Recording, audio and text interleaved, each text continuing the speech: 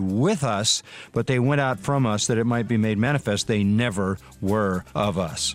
False professors, superficial believers, those people are in grave danger, and other believers must call them back to the true faith. In a very real sense, the work of gospel proclamation should begin in the church among those who profess Christ but don't know Him. This is Bible Q&A with John MacArthur. For more in-depth teaching from the book of James, visit MacArthurCommentaries.com. Jesus said that one of the signs of the climax of history would be the distress of nations with perplexity. Wow, we see that every day, don't we? People and nations who are perplexed and distressed. So what's the answer? Billy Graham knew. I'm convinced beyond doubt that the only hope for this world is the coming again of Jesus Christ. There is no other answer except the return of Jesus Christ. So as followers of Jesus, what do we do until then? Till that glorious moment, our job is to shine His lights. We're to be the salt of the earth, and we're to proclaim the gospel of Jesus Christ around the world. We can help you discover how to share your faith with others at goingfarther.net. Click where it says Basics of Christianity. That's goingfarther.net from the Billy Graham Evangelistic Association. WTRJ, Orange Park, Jacksonville. WAYL, St. Augustine. WATY, Folkestone, Georgia. Online at ilovethetruth.com. When you give the best to your kids, Trace Embry of Shepherd's Hill Academy says they'll end up missing something important. Today on Licensed to Parent. Every day I see affluent parents working hard to provide for their family's material needs. Yet I often wonder whether family really is the true motive, when it appears pride, ego, and even greed are sadly too often the real incentive. These same parents often put a greater emphasis on their kids' grades than they do their kids' character and righteousness, bringing sorrows unending. But God isn't looking for an A student. He's looking for a student.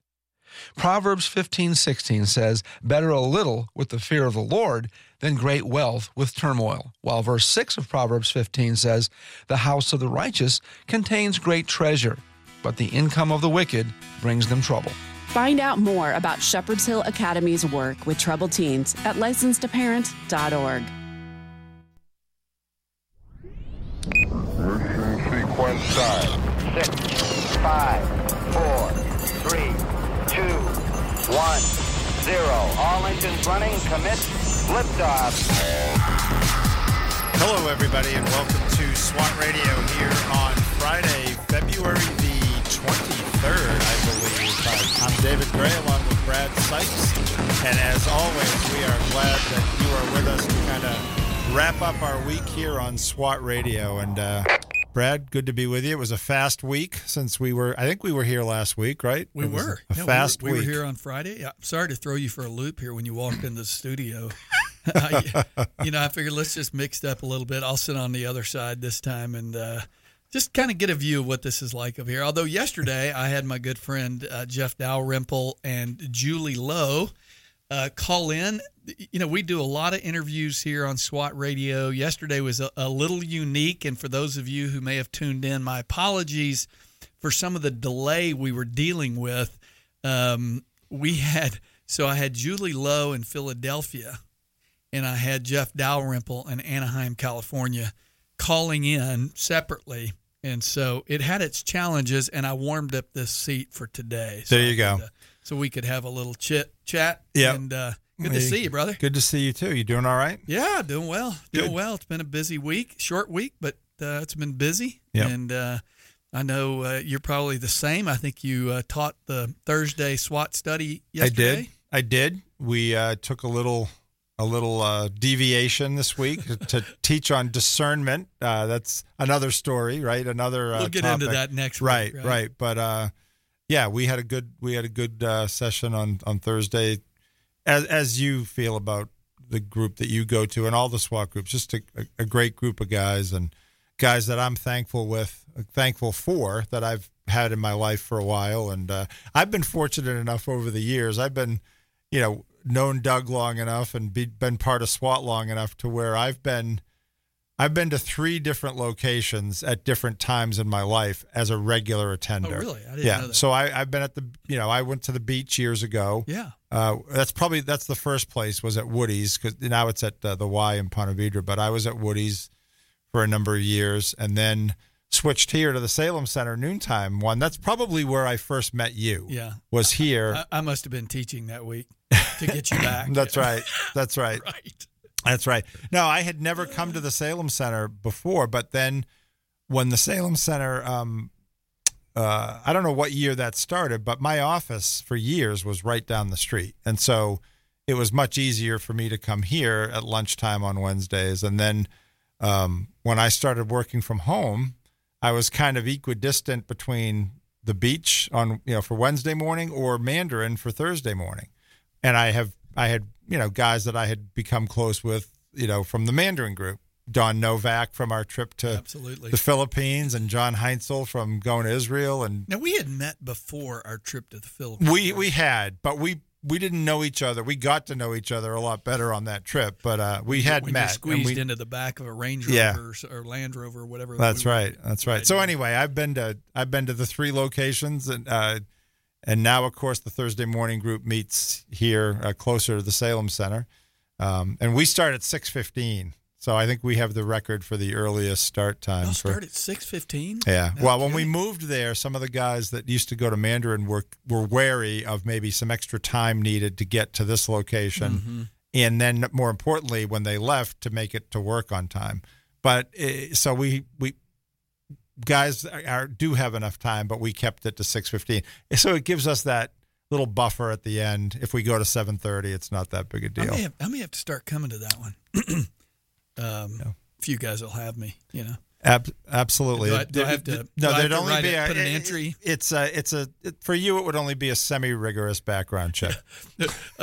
a pretty high fee to get in, and yeah. It's actually great because we're at Howdy's, new location for Jumpin' Jacks, and our friend Bob, who works for Howdy, makes great breakfast pizzas for us, and we have coffee and these breakfast pizzas, and Don Novak usually picks up the leftover donuts from the Wednesday SWAT in the morning. Come on, no. He does. We sit here and we talk about how good the food is, and we're eating leftover donuts from the day before. They're just from the day before. I don't eat them. I try to stay away from them, so anyway. Hey, it's a donut. It can't be that bad. There's certain things that it's hard to imagine this, but certain things, right, taste just as good or even a little better when they're slightly stale. Yeah. I have a friend who swears, remember, at around Easter, the yellow marshmallow chicks, right? Oh, yeah. He swears those are a little better if you let them get a little stale. Oh, yeah. Get a little crust on. Hey, I like spaghetti the next day. There you go. Strangely enough. There you go. I don't know if you've you got any news on the screen that's got your attention. Not really. I mean, as always, there's just so much going on. I confess, I am not following things in the political realm like I used to. Yeah. I can't do it. It's exhausting. It is exhausting. I just can't do it, and I'm trying to pay attention to the extent that I, in general, know what's going on. Mm-hmm. But I'm not following it like I used to. So not that we get into politics too much here, but I got I'm sure you get these, and our listeners probably get these as well, these text messages from you whatever political person is out there. And got one the other day. It said, "I need your help." I go, yeah, that feels really personal. Yeah right. I said, no, thank you. Don't send this to me anymore. Hey, by the way, I was looking at, my wife got me on to 1440, which is a great kind of a middle of the road news source. Did you see that we had a U.S. built spacecraft land on the moon yesterday? I did see that, and I read something about the signal was somewhat weak. Yeah, I don't know. But I haven't seen many details. Yeah, the Odysseus spacecraft successfully reached the lunar surface yesterday, becoming the first ever private sector mission to land on the moon while remaining operational. Its arrival also represents the first U.S.-built spacecraft to land on the moon in more than 50 years. Following the final Apollo mission in 1972. Interesting. It says it was built by Intuitive Machines and launched aboard a SpaceX rocket. Odysseus touched down about 180 miles from the lunar South Pole. The region is of interest to scientists due to the presence of ice, along with traces of evidence from the early formation of the solar system. The payload included about $120 million in NASA materials, meant in part to lay the groundwork for a human visit in 2026 as part of the Artemis program. It also says, along with a number of art sculptures. I'm going to need to look into that. Intuitive Machines stock has jumped more than 300% since early January. Jeremy, you got any of that stock yet, bud? Hopefully my wife's listening. Maybe she'll go. Maybe this is not a good time to buy that stock, but we're not giving stock advice here on SWAT Radio, by the way. Think about when you and I were kids, and anybody listening of a certain age, right?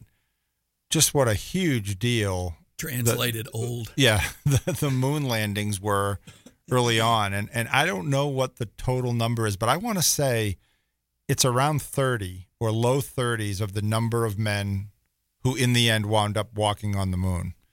And think about the early astronauts. Everybody knows their name, right? Although I could probably, off the top of my head, I'm going to name only Buzz Aldrin and Neil Armstrong, right?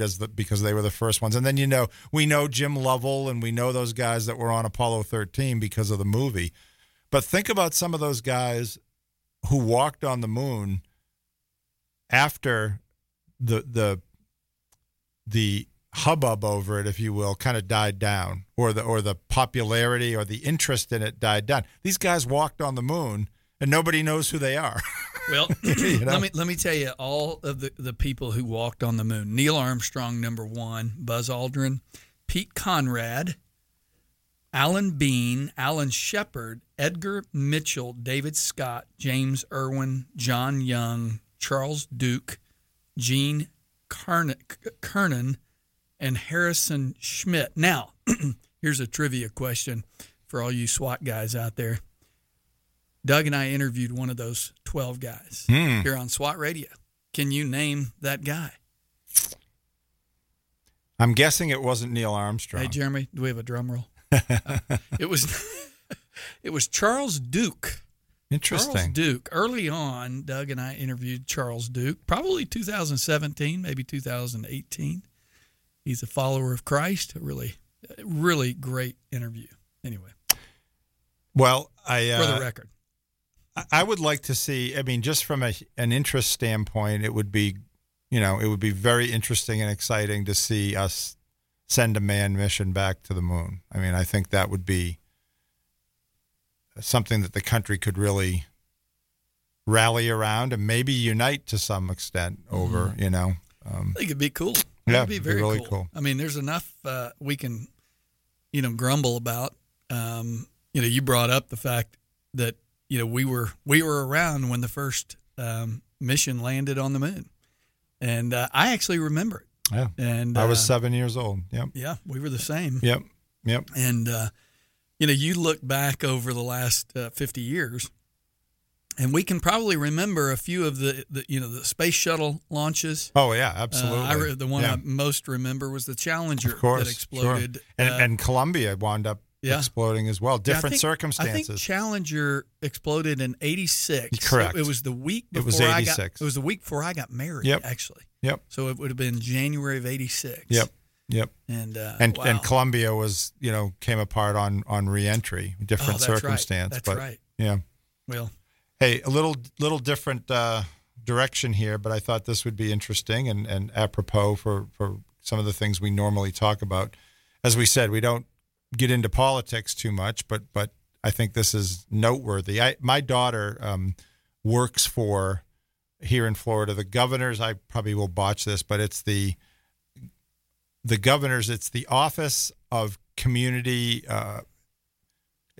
the Office of Faith and Community, or I the governor's initiative on faith and community. That's it. Gotcha. And basically what they do is they're working, that office in under the governor's purview is working with, they call it religious organizations in the state of Florida. It's mainly churches, of course, to connect them with government resources, basically to help people, right? To use faith organizations and the government working together to help people in all different kinds of areas, from homelessness to foster care, to hunger, to senior care, to any issue.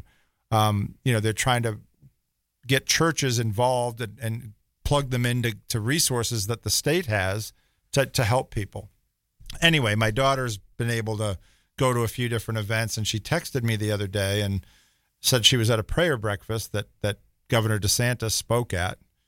And I asked if he had actually prayed at the prayer breakfast, and she responded with, people before him prayed, and then he came out and talked about how our freedom to live for the Lord and practice religious freedom comes from God alone, and how everyone these days is looking for their identity when our identity can only be found in Jesus.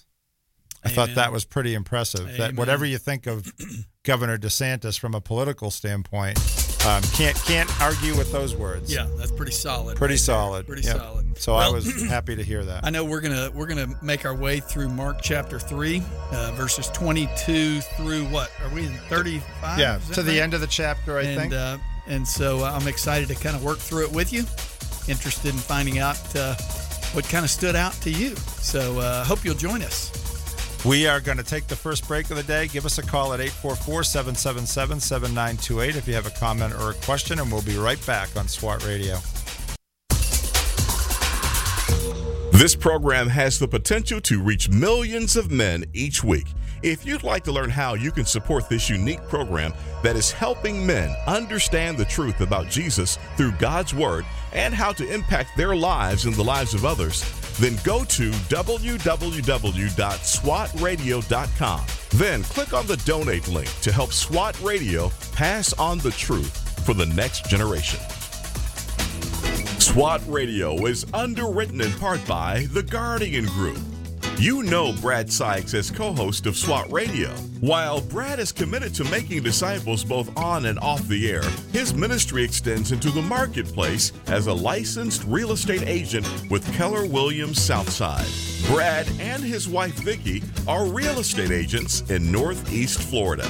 They are the founding partners of The Guardian Group. They help people buy, sell, and invest in real estate with offices near Butler and Southside Boulevards. 904-580-7255. That's 904-480-7255. And online at GuardianGroupJax.com. That's GuardianGroupJax.com. The Guardian Group. Happy to bring you SWAT Radio on the Truth. The Florida, Georgia Truth Network, on the air in Mandarin at 91.7.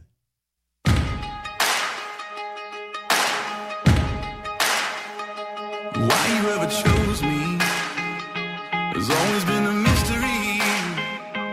All my life I've been told I belong at the end of the line, with all the other not quite, with all the never get it right. But it turns out they're the ones you were looking for all this time. 'Cause I'm just a nobody, trying to tell. Welcome back to SWAT Radio, everyone. David Gray and Brad Sykes. Glad that you are with us here as we wrap up the week on SWAT Radio. And Brad, before we dive back into Mark's gospel, I think you had a couple of things you wanted to mention. Yeah, I did. If you were tuned in yesterday, you know I had Jeff Dalrymple and Julie Lowe in doing an interview with them, and we were talking about Safeguards. It's a book that was written by Julie Lowe, who is a biblical counselor up in the Philadelphia area, but she's written this great book called Safeguards, and she's on what they call a Safeguards for Kids tour. And I just want to mention this. This is a free event you can come to. You do need to register. and it's here in Jacksonville, March 2nd through the 11th. March 2nd. That'd be a long conference, by the way. March 2nd, 11 a.m. to 1:30 p.m. at the Schultz Center. In fact, you can go to ecap.net/safeguards tour and get registered there. This is going to be a great event. I'm going to be sharing at the event myself. And so anyway, go back and listen to the interview I did yesterday with Julie Lowe and Jeff Dalrymple. And then also want to mention, especially for those who live at least somewhere in the Northeast Florida, Southeast Georgia area. Hey, that's not to say our friends out in Mississippi or Virginia can't make their way over. But this weekend, this Saturday at Mandarin Presbyterian Church, at least their West Campus here in Jacksonville, there's an Iron Sharpens Iron conference. Again, it's Saturday, February 24th. That's this Saturday. Tomorrow, there's going to be 16 different equipping seminars for men of all ages, 13 plus. And it starts at 8:30 in the morning, ends at 2:55. David, you've been a part of these. I've had the privilege, as Doug has, to speak at some of these and attend them. And they are so powerful. They are so good. And I just want to encourage you. You can sign up today, use the discount code SWAT, SWAT, and get a discount. Adult tickets are $39. Student tickets are $25. So get registered, ironsharpensiron.net, and hope to see you there. Great, thanks. Those are, Iron Sharpens Iron, not only great sessions and speakers, but a great way just to connect with other men and especially other SWAT guys that we don't normally see because they go to different meetings. But a good time of fellowship. And you're right, the talks I've heard in the past have been really good. Yeah, they're solid. Really they're solid. Good. It's nice because it's basically a half a day. I mean, you're done by 3 o'clock. Right. You know, you remember those old Promise Keepers conferences and all the conferences that were out there? It's a whole weekend, and those are great. But, man, it's harder and harder these days to take an entire weekend to do these kind of things. Yep. But anyway, hey, we're going to be in Mark chapter 3 today, and we're actually putting a bow on this today as Doug and I have worked. At least we worked through it on Tuesday and Wednesday. I had a guest yesterday, and then we'll do our typical work through the passage. We're going to ask 3 questions. I had an opportunity on, I think it was Monday or Tuesday. I ran into some guy that I met at Starbucks while I was writing a lesson, and he had overheard me having a conversation with somebody, and he said, "Are you a pastor?" I said, "Well, no, I'm not a pastor. I teach the Bible." And anyway, he wanted to know what we were doing. I told him about SWAT Radio, and I specifically told him about, if you want to tune in, Friday's a great day to tune in. He's a busy guy, but he said, "I'd love to listen." I said, "Well, listen any day, but I think Fridays are unique because it's kind of an opportunity to demonstrate what it looks like to, disciple another brother, and obviously I'm not discipling you, you're not discipling me. We're really iron sharpening iron, but it's really meant to let people listen in on what it would look like if I'm sitting at Starbucks with another guy, right? And we're just working through a passage. Yeah. And you've said this in the past, if you're going to plan to meet with someone and you're going to read some text in Scripture ahead of time, right? It's a great way to say, okay, read the text and make some notes on these questions. What stands out about the text? What does it teach us about God? What does it teach us about ourselves or about men in general? And so what? What can we do? How can we be different? How do we live differently? And then that's a great way to and then you come together, like you said, and compare those notes, or you've even said, put everything away and just talk about what you learned, but under the heading of those 3 questions. Exactly. But it gives structure to it. And I think it's a great way to just study Scripture yourself. Yeah. And we sometimes will use some of the notes that we have either from the Bible study we've taught or been a part of. Doug provides great notes himself. He gives outlines. And in fact, as we look at this text, God reveals 3 responses to Jesus. And I'm going to just hit these real quick. We'll read the text, and then we'll kind of have our normal discussion. But God reveals three responses to Jesus. Number one, those that believe he is deranged. Like C.S. Lewis says, he's either a lunatic, a liar, or he's Lord. Mm-hmm. And so one of the responses is people who believe he's deranged.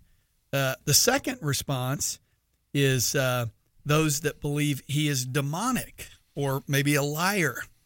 And then the third response is those that believe he is divine. He is the Lord. Who he says he is. Who he says he is, exactly. And, of course, the liar, lunatic, and Lord comes from C.S. Lewis's book, Mere Christianity. Great book. Vicki and I are reading Screw Tape Letters right now. We've read it before in the past, but I've forgotten how difficult it is to read. And but Mere Christianity, another great C.S. Lewis book among many of his books. But a great way to break down who Jesus is. There really are no other possibilities. That's right. Right? Those three categories cover the only possibilities. And so let's read. We'll read Mark chapter 3, verses 22 to 35. I'll read that, and then we'll come back and talk about those questions. So, and the scribes who came down from Jerusalem were saying, "He is possessed by Beelzebul, and by the prince of demons he casts out demons." And he called them to him and said to them in parables, "How can Satan cast out Satan? If a kingdom is divided against itself, that kingdom cannot stand. And if a house is divided against itself, that house will not be able to stand. And if Satan has risen up against himself and is divided, he cannot stand, but is coming to an end. But no one can enter a strong man's house and plunder his goods unless he first binds the strong man. Then indeed he may plunder his house. Truly I say to you, all sins will be forgiven the children of man, and whatever blasphemies they utter. But whoever blasphemes against the Holy Spirit never has forgiveness, but is guilty of an eternal sin. For they were saying he has an unclean spirit. And his mother and his brothers came, and standing outside, they sent to him and called him. And a crowd was sitting around him, and they said to him, "Your mother and your brothers are outside seeking you." And he answered them, "Who are my mother and my brothers?" And looking about at those who sat around him, he said, "Here are my mother and my brothers. For whoever does the will of God, he is my brother and sister and mother." These are the very words of God, and may God bless the reading of his word. Well, yeah, kind of a heavy, well-known topic in there. Yeah, the unforgivable sin. No doubt. Well, there's, you look at, you kind of make your way through it. You've got, it starts with this family concern, and it ends with who his true family is. You think about this, it says, and the scribes who came down from Jerusalem were saying he is possessed. Right. But if you go back up to 21, which you didn't say it, actually verse 20, it says, then he went home, and the crowd gathered again so that they could not even eat. Verse 21, and when his family heard it, they went out to seize him, for they were saying he is out of his mind. You think about, I don't know about you, my parents probably thought I was out of my mind at times, but it had nothing to do with proclaiming the word of God. Right. And you wonder if in that description of his family thought he was out of his mind, if that included Mary, because Mary certainly, out of all of them, right, would have known because of the angel's visit and other things that had happened. So you wondered, was Mary a part of that? Because we know at the end of this chapter that we just read, or this passage we just read, it said his mother and his brothers. So she must have been there. It looks like she was there. She was definitely there. But you wonder if she was part of the family thinking that way, or if it was mainly just his brothers. Yeah, was she part of the intervention that was going to? Apparently, they were going to try and make. It's, as I look, there's a lot that stands out in this passage, but I think to your point, what stands out to me is that his mother certainly knew who Jesus was, what what his destiny was, what his purpose was on the earth. And yet it says, and his mother and his brothers came, and standing outside, they sent to him and called him. So she's concerned for some reason. I don't know whether she thinks he's crazy, although, if you go back up to verse 21, apparently his family thought he was crazy. That would include her in the family. And how easy it is. I mean, this is Mary. This is the mother of Jesus. And even she thinks he's maybe a little wacky. Yeah. Apparently, she's there for sure. And that's what it says, that they thought he was out of his mind. So I got to assume Mary was at least concerned. Maybe the brothers, thought that more than Mary. But Scripture doesn't tell us. This is our imagination a little bit, about what each one was thinking. But we do know that his brothers didn't believe in him until later. Right. True. Right. But you would have thought maybe there were conversations within the family about, hey, your brother? Doug and I were talking about that earlier this week.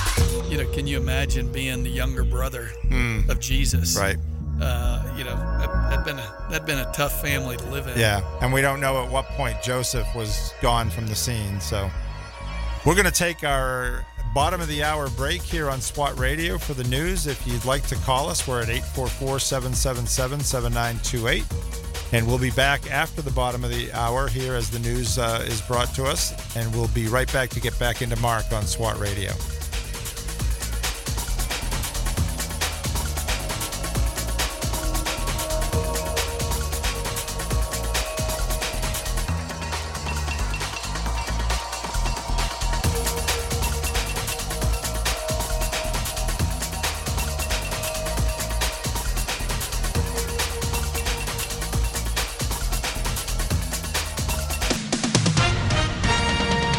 SRN News, I'm John Scott. AT&T apologizing for a cellular outage in the U.S. on Thursday that knocked out service to tens of thousands of customers.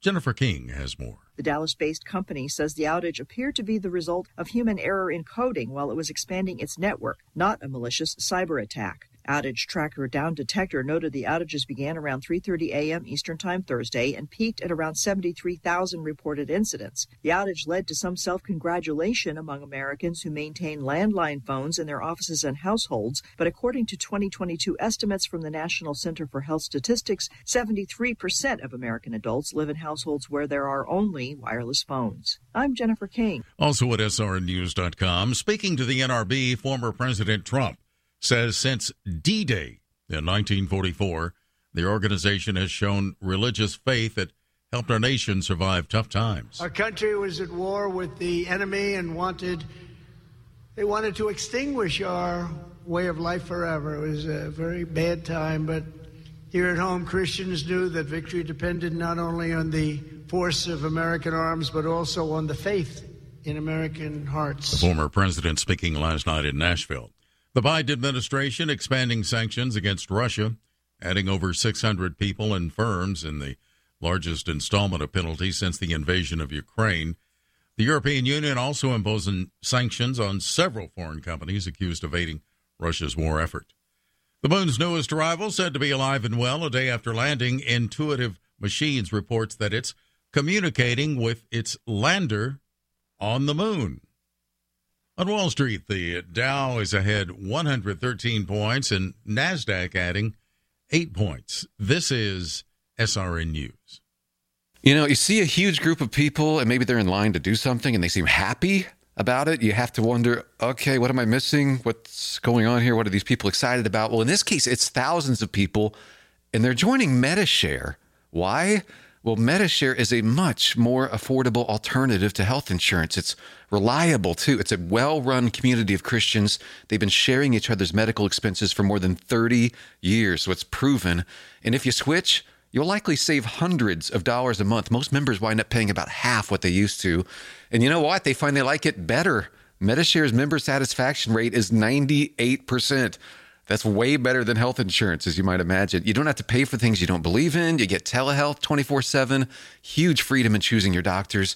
At least check into it. This may be one of those things where you're like, why didn't I do this a long time ago? Why not start saving now? Call 844-55-BIBLE. That's 844-55-BIBLE. 844-55-BIBLE. The East Beltway northbound's heavy from New Berlin Road to Heckscher Drive. Normandy Boulevard slow between the West Beltway and US 301. 95 northbound, that's the usual congestion from Atlantic Boulevard to the Fuller Warren Bridge. Some clouds early tonight will give way to clear skies and a low of 48. Tomorrow and Sunday, sunny and 67. With traffic and weather, I'm Tom Murphy.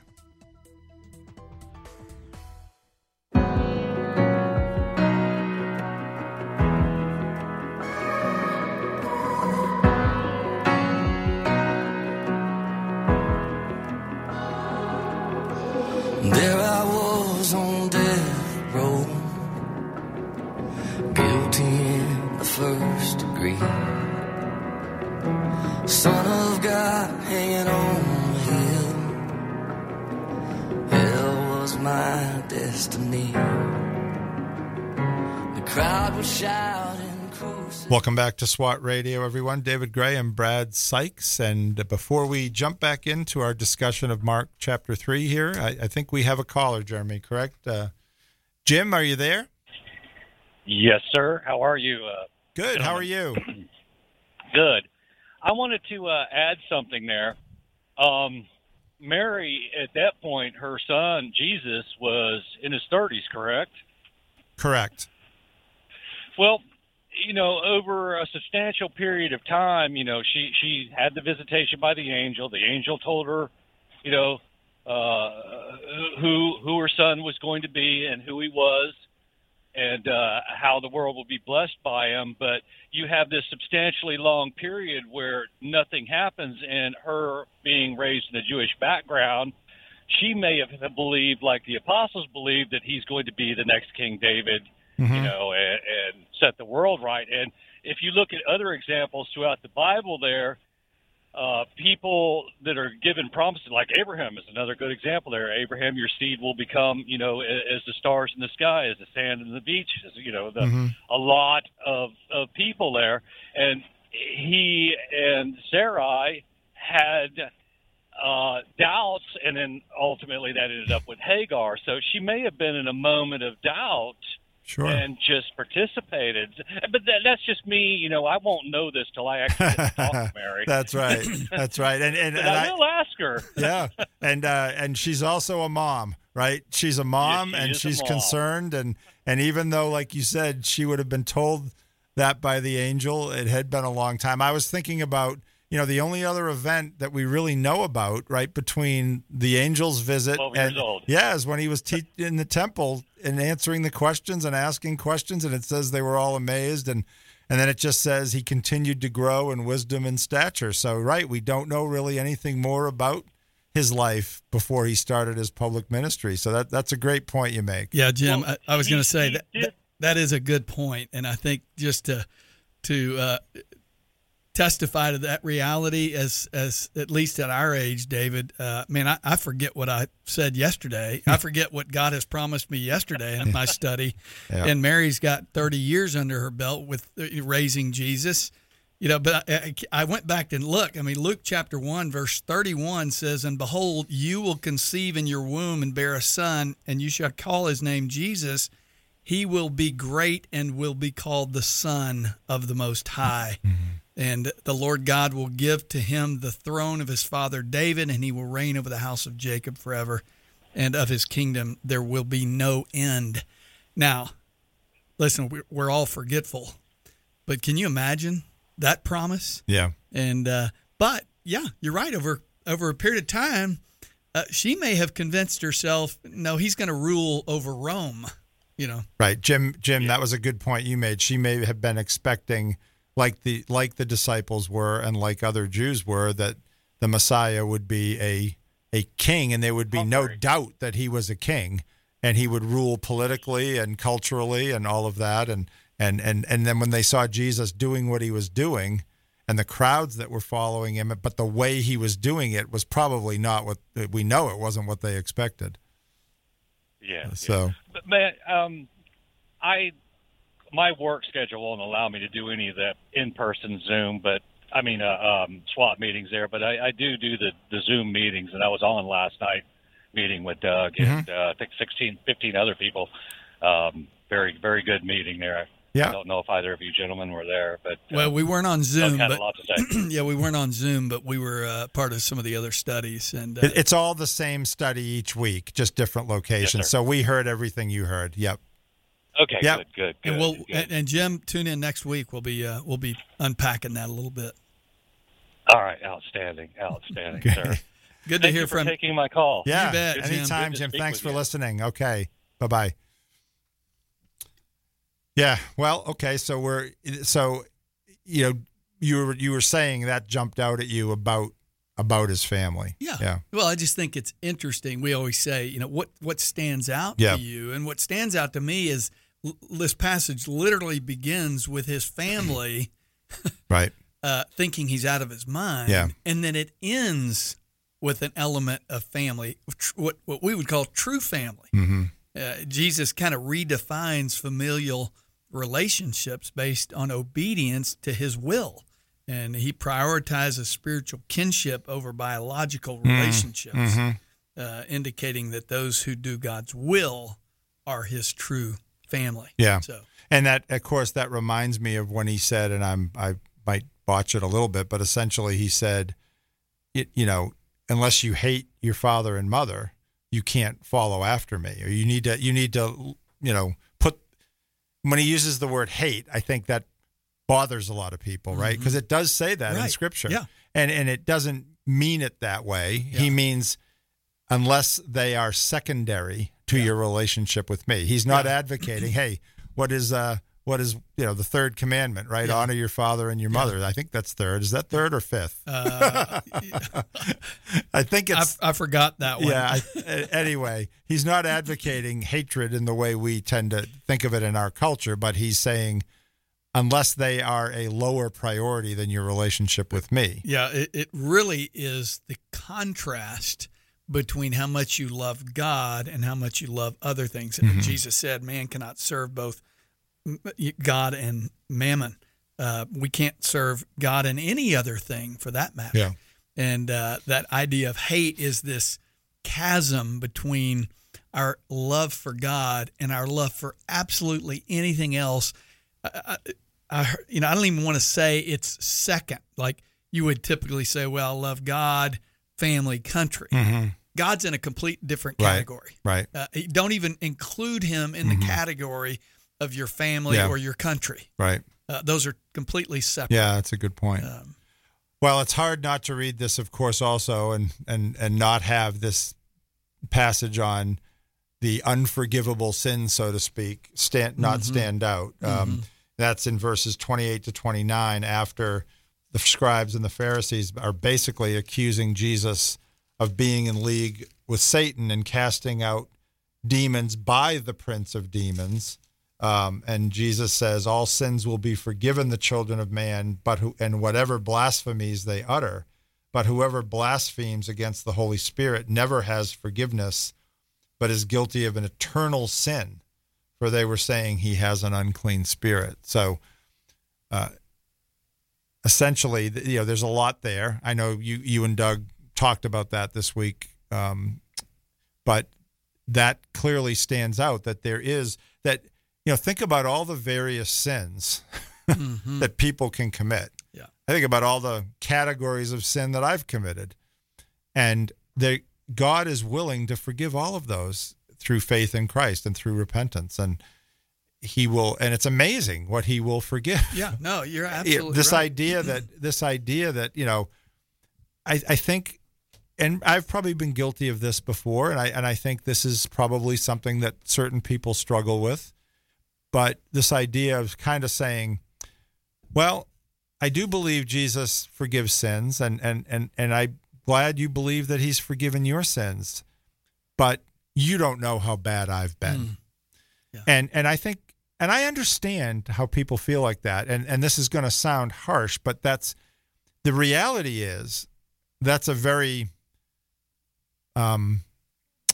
self-aggrandizing way to look at yourself, because what you're saying essentially is that the Son of God's sacrifice is not big enough and acceptable enough to the Father to cover your sins, right? It's you're admitting it might cover he's powerful up, enough to cover yours, but I'm really bad. Yeah. Well, the point is the point is whatever person in the world thinks they're the worst, we're all like that. Well, and can I just say, Paul believed he was the worst. Absolutely. So there's nothing wrong with believing that your sin Correct. is not as absolutely wretched we as should any believe other that. sin. We should believe that. But we should also believe that, as our pastor says often, if the tomb is empty, anything is possible. Right. Even your darkest, most wretched sin, God can forgive that. And I think, as you look in the context here, I think is crucial. The Pharisees had witnessed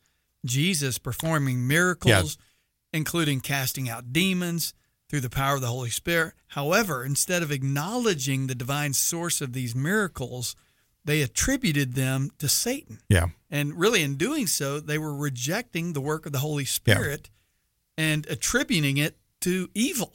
The King of Kings and Lord of Lords is standing right in front of them. Exactly. And they choose to go this route. And, I during the break, I was mentioning my friend Tim Hawes, who's an elder at Ponte Vedra Presbyterian, where I go to church. And Tim was on with me a couple of weeks ago when you weren't here, and we were talking about the Pharisees and them, denying the reality of who Jesus is. And Tim contended, he felt that maybe even if they didn't initially, they eventually knew. They knew exactly who he was. Yeah. But they attributed these works to Satan because their own arrogance and power and pride would not allow them to confess who he is. Yeah. And that makes it even worse. And that's why Jesus got so angry with them at times. Like when he asked them about John the Baptist, was he from God or from men? And they wouldn't answer because they were weighing the consequences. Yep. And Jesus said, "Oh, you know the truth, but you refuse to answer because of your own prejudice and your own desires." Yeah. So anyway, we'll pick up on that when we come back. It's obviously not an easy question and an easy topic to go over in just a few minutes, but we'll do our best. So we're going to take our last break of the day here on SWAT Radio, and hope you'll stay with us.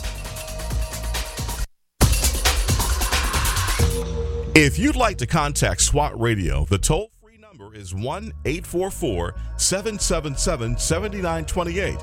That's 844-777-7928 or 844-777-SWAT.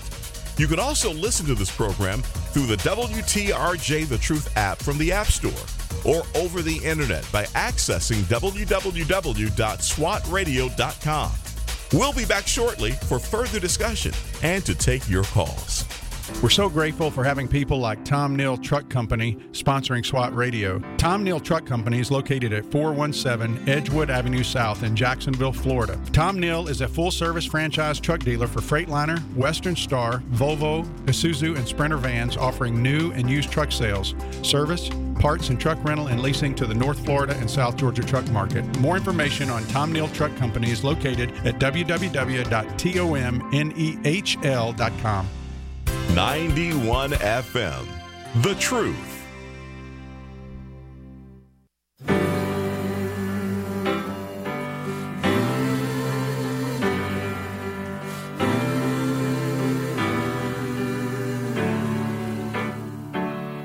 There is good news for the captive, good news for the shamed. There is good news for the world who walked away.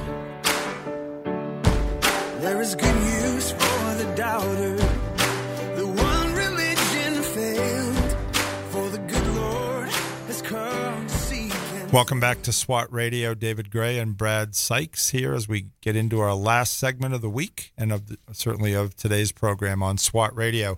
And right before the break, we were talking about the fact that one of the things that has to stand out in this passage that we read at the end of Mark chapter 3 is Jesus telling the scribes and Pharisees who are attributing the work of the Holy Spirit and attributing the work of Jesus in casting out demons to his being in league with Satan.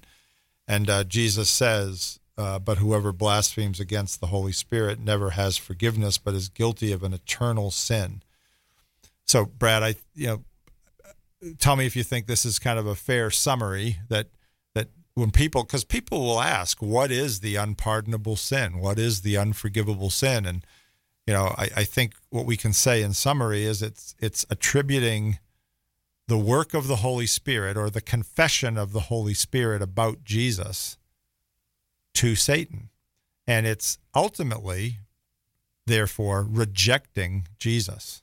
And we know that's the only way people go to hell, according to Scripture, because their sins remain on them, and they are separated from God. I've said to people in talking to them about the gospel and about what Scripture says that, we die in only one of two states, either with our sins on Jesus or our sins on ourselves. Yeah. And God's provision for our sins to be removed is Jesus. And if we reject Jesus, then ultimately there's no forgiveness of any other sin. Our sins remain on ourselves. And so this unforgivable sin seems to have the idea of, again, attributing the work of the Holy Spirit to Satan and rejecting Jesus. Yeah. Well, and your salvation is the result of the spoken word of God and the Spirit of God drawing you to the Father. And if you reject the Holy Spirit, you're rejecting a key component to salvation. And that's what's happening here. Yeah. And, they're continuing. I mean, this text, there's so much in this text. I like what you said when we went into the break. This is true meat of the word. This is not milk. Right. This is some pretty heavy stuff. Sobering stuff. Yeah. And these guys had witnessed this incredible power in casting out demons and healing the leper and healing the crippled man and even calling Matthew to himself. No wonder maybe they were thinking he was out of his mind. Is who would do that? Yeah. Matthew's an enemy. Anyway, there was one thing that was interesting. I've been teaching in Acts. Of course, we did Acts for about 3 years, not too long ago. And I was drawn to this verse in chapter 3 of Acts, verse 13. It says, chapter 4, verse 13. Now, when they saw the boldness of Peter and John and perceived that they were uneducated, common men, it says they were astonished. They were astonished. They recognized that they had been with Jesus. There was an element even of Peter and John that was reflected that they had been with Jesus. They couldn't deny the power of the risen Savior, and how the Holy Spirit impacted their. The only reason they're speaking with boldness, they're healing, they're speaking with boldness, probably casting out demons. That's not mentioned up to this point in Acts, but those are all works of the Holy Spirit. Right. Great point. Yep. And isn't it interesting that here they're accusing Jesus of being in league with Satan, and pretty soon, I know, the chronology here, I'm not quite sure of, but we know in other passages, Jesus winds up telling them, no, you're in league with Satan. Not only are you in league with Satan, but he's your father. He's your father. So here they are accusing Jesus of being aligned with the prince of demons, with Satan. Yeah.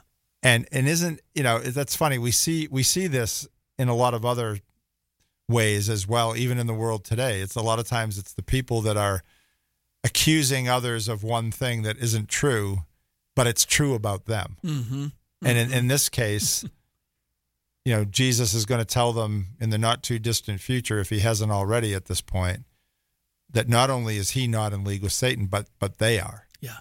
And that Satan's their father. Can you imagine that scene where they said, Abraham's our father, and they talk about Moses, and Jesus basically said, if Abraham were your father and you believe what Moses said, then you believe in me, because they both, Moses wrote about me. And of course, when he said Abraham, before Abraham was, I am, that would be a great, wouldn't it be great to be able to go back and witness that and just see what that must have been like? Amen. Amen. Well, I think for me, and I want to hear what your draw is, what kind of, what are you going to do with this? How does this impact you? And the reason I brought up that Acts 4 verse is because it was evident to those around Peter and John that they had been with Jesus. Is it evident of us? If people are looking at us, would they identify us as men who've been around Jesus? Would they identify us as part of his family? He says there at the end in verse 35, he says, well, in verse 34, and looking about at those who sat around him, he said, here are my mother and my brothers. For whoever does the will of God, he is my brother and sister and mother. And, that should be reflective of us. I pray that would be true of me. Yep. And, what is the familial? Is it familial? Is that what it is? Familial. What is the familial tie to Christ? Are we walking with him? Are we obedient? Are we obeying his will for us? Yep. Well, along those same lines, when Jesus is responding to the Pharisees and scribes when they're accusing him of being in league with Satan, and he says, that famous quote, right? A kingdom divided against itself cannot stand.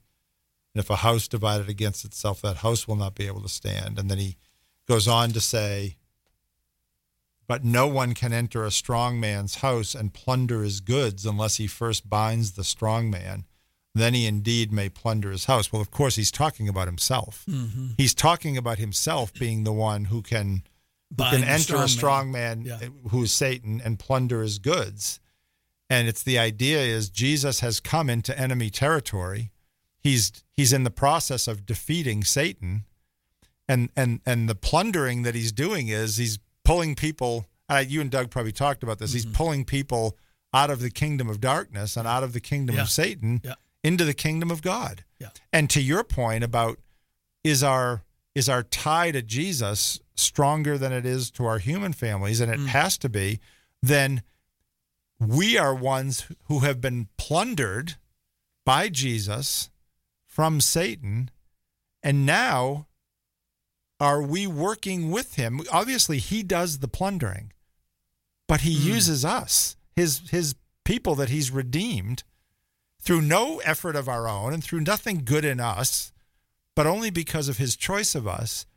We are ambassadors, instruments, servants that he uses to help him with this plundering, or to, help is even the wrong word, but to be part of it through his power, through the power of the Holy Spirit. 1 Peter 2:9, he says, you're a chosen race, a royal priesthood, a holy nation. You're a people of God's own possession, that you might proclaim the excellencies of him who called you out of darkness, who plundered you out of darkness and into his kingdom, and into his light. And yet, we talk about that a lot: election, call, predestinate, whatever that is. That's above my pay grade. The reality is, it's in Scripture. I don't know whether my neighbor is elected or predestined, but what a cool privilege that we have to be, as I've heard it said, the conduit of the gospel. We're not doing the rescuing, by the way. We're not we're not plundering the strong man's house. Jesus is doing that, but he's allowed us to put the vest on, kind of, so to speak. Yep, and you're absolutely right about a holy nation, a royal priesthood. I'm just trying to get across that remembrance that it has nothing to do with our abilities. Oh man, right? And that he gives us a new heart, a new strength to and allows us to be part of, that old saying, history is his story. Right. But back to your point about what do we do with this passage and how do we live differently? It's the reminder, is my priority him above all else, and am I doing what I'm called to do to be part of the plundering under his power and under his lordship and leadership? Or am I just sitting back passively and saying, well, I'm saved, I don't really have to do anything else, which I want to do. That's my natural kind of default lazy position. But this is why we read Scripture. Part of the reason is so that we can be changed and we can be charged up and we can be instructed on what our our response to God and to Christ is to be. Well, and back to what we were even talking about over the summer with the Bill Hull and Sobel's Hull and Sobel's book, is that our salvation is not just a transaction that's a one and done. Yeah, we are saved, we are justified, but we are being sanctified. And part of that sanctification is that God is using His Word, His Spirit, and His people to transform you and I. He's going to use us to reach people.